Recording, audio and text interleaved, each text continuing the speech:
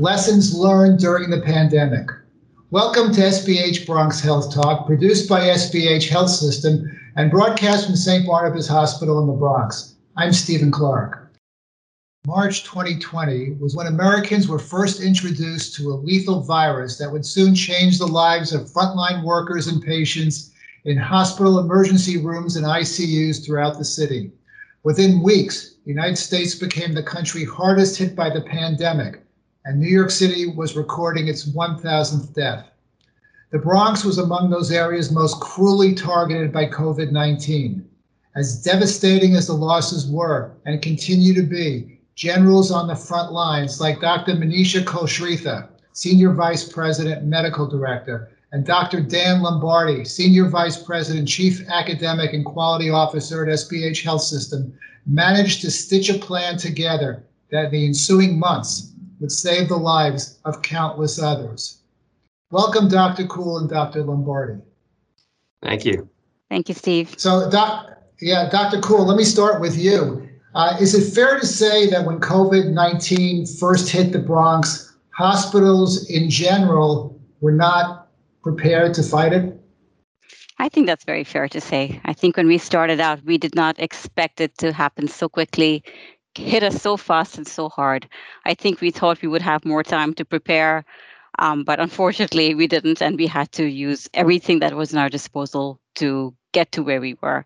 I think that we did the best we could. We did a fantastic job. Everyone pitched in. Everyone did what they could to make sure our hospital was ready, our staff was ready. We were ready to accept as many patients as possible.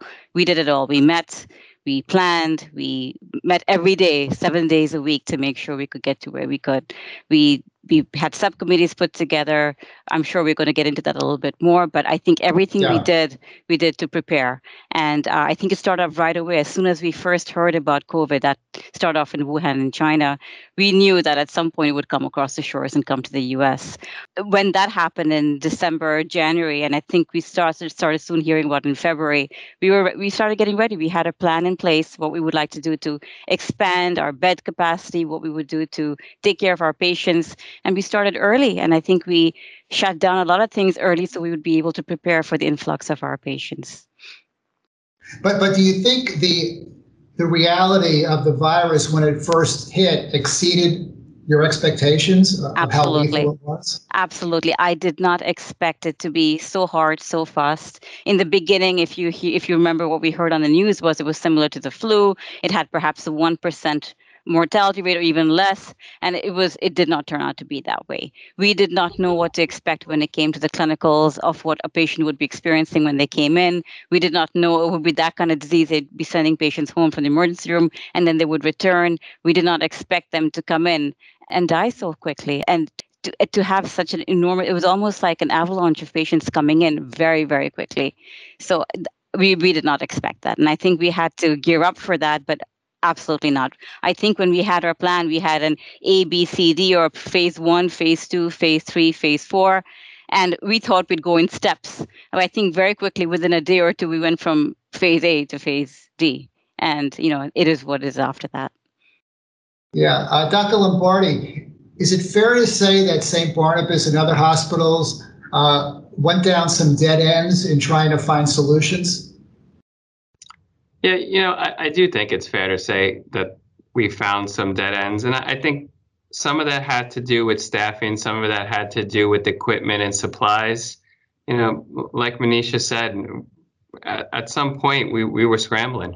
We were scrambling to get help. In a sense, get help from staffing models. We were trying to get help from our partners, and we did receive a lot of help. We received help from Greater New York Hospital Association. We received help from Haney's.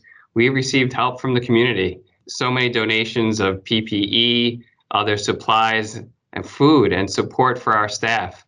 I mean, while it was tragic and still remains tragic, it really was great to see how people came in and united to try and help people at a great time of need.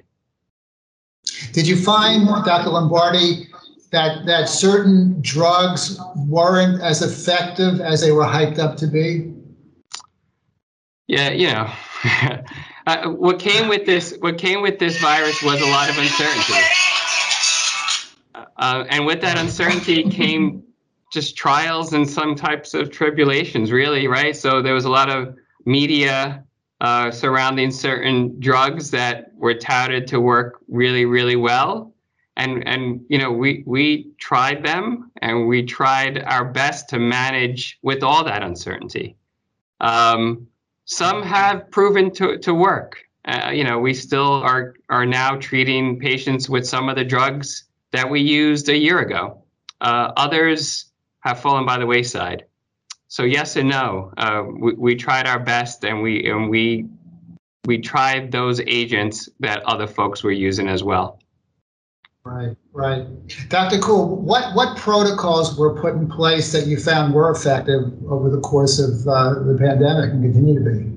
Well, I think isolation, of course, as we all know, that was very, very important.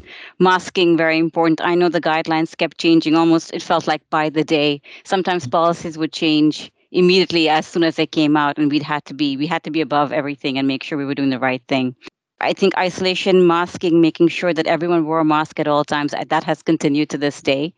We started that very early. We started that sometime in, I would say, end of March, well before the CDC even recommended. And I think that has continued to this day.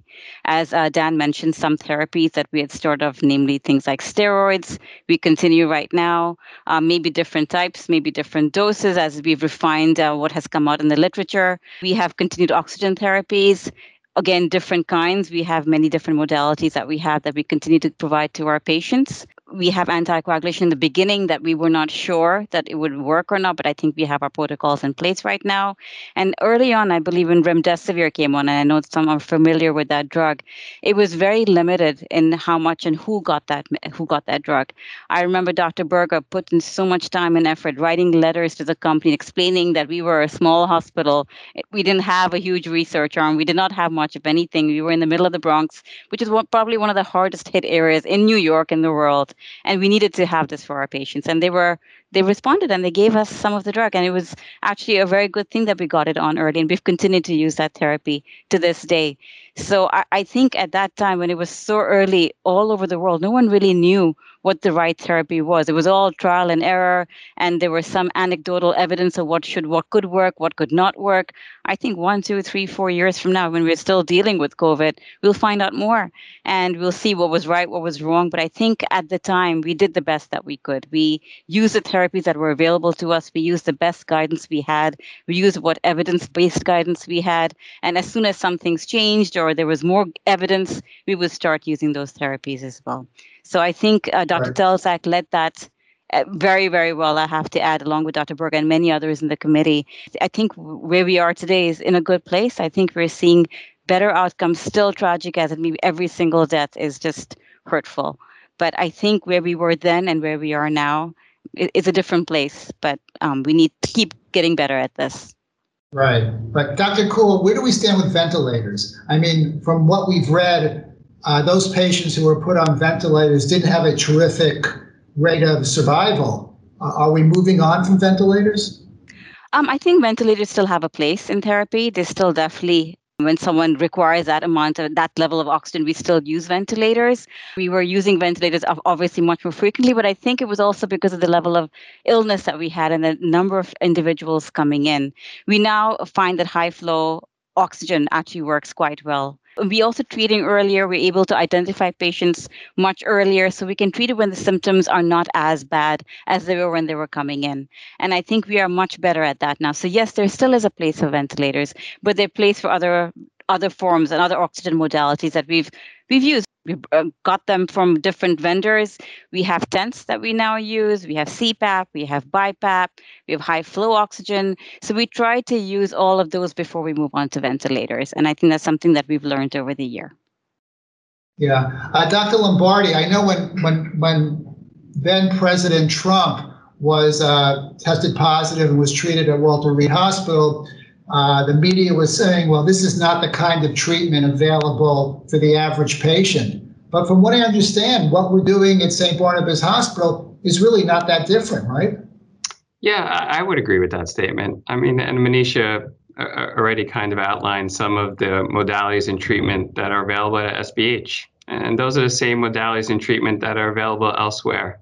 remdesivir and steroids now are a mainstay of treatment for those patients that need more oxygen, CPAP and BiPAP and high flow oxygen using demystifiers. Those are the tents that she's describing, or BiPAP helmets that we've been trialing.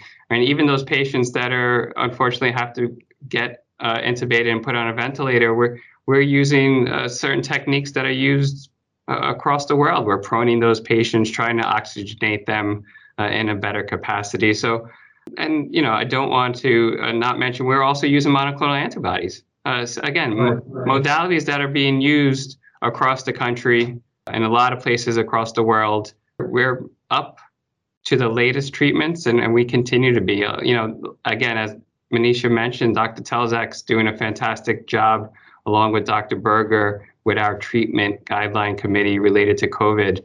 And they brought all these modalities and treatments and drugs to the forefront and really discussed this with the team to make sure that we're prepared. Dr. Kuhl, are there still things about COVID-19 that keep you up at night, that still concern you? Absolutely. I think this is a disease that's just it's testing us, I have to say. When it first came out, we were not aware of the variants that are now out there. We thought there was one COVID, we'll treat it. Hopefully one day soon we'll get a vaccine. I did not expect a vaccine to come so quickly. And I'm just so impressed with the world and how everyone came together to get so many different kinds of vaccines. There's so many different types that work in different ways. And it's just incredible to me how quickly that occurred. But yeah, it was a matter of time before I think any virus can mutate and modify. And we have some variants that are in this world that, because of travel still being as it is, we will get from different parts of the world. We do have one that's from Washington Heights now that is, I think, pretty much in the Bronx. That's keeping me up at night as well. You wonder how much of this would be amenable to treatment, whether we're going to get another surge. Masking is still very, very important. Summer is going to come. We're going to be out. Are we going to be wearing our masks? Are we going to be doing the right thing? It does keep me up at night because you worry about our patients. You worry about exposures. You worry about our healthcare workers. You worry about community bringing it into us. It's a never-ending cycle because you just need that one case to get out of control to get another surge within the hospital. And that's something we definitely do not want to have. So yes, the variants keep me up at night. Vaccinations keep me up at night. I would like to get 100% everyone vaccinated as quickly as possible. I want everyone safe. I don't want there to be a single death from COVID. But, the reality is we all need to do what we can. And I think we all need to understand that this is not going to go away. We all want it to go away. We all want to get back to our lives. But I think we are still at that cusp where we could go either ways. And we need to be very, very well aware of that. Yeah, Dr. Lombardi, when we hear about certain states that are now fully opening up, what do you think about that? Is it premature? Definitely seems premature. It's a difficult thing to kind of bring up and discuss. And I understand the fatigue. I understand the anxiety and the depression that's besaken a lot of the population because of the isolationism. But because of the variants, because we're not where we need to be with vaccination just yet, it seems a bit early. It seems like we should be further along that process before we're opening up our states and the economy to allow no mandates as far as masks are concerned and all the isolation and the social distancing that's required. There's just so much that's still unknown. And until we learn more, this seems a bit premature. Yeah, let me finish with you, Dr. Kuhl. One last question. Some of the so-called experts and some of the scientists out there say that by 2022, we should be back to normal. What do you think about that? It's a very good question. I wish I could look into the future in a crystal ball and say that would occur. I don't know. I don't know what a new reality is going to be. I think we're seeing in the world right now that there ebbs and flows. It surges up, it comes back down, and sometimes we don't even know why. I think vaccination is going to play a huge part. I do not know whether we need to vaccinate once a year, once every 9 months, once every 5 years. We don't know what that's going to be like. We don't know how well we're going to be able to vaccinate the world. I'm hoping that in 2022 we'll be in a much better place. I'm hoping we'll be close to normal. But I think we have to see. I think we have to do the right thing right now before we say, okay, we'll just look forward to 2022. It's going to be okay. We have to do the work. We have to do the right thing from now until then and see where we are then. And we are not one small isolated country.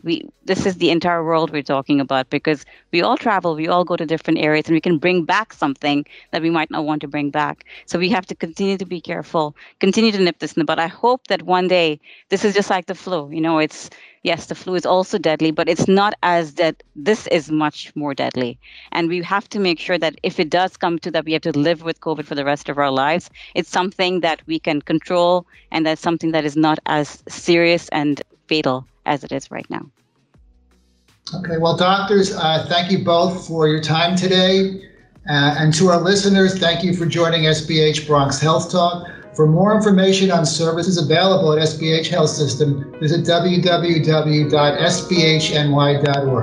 Until next time.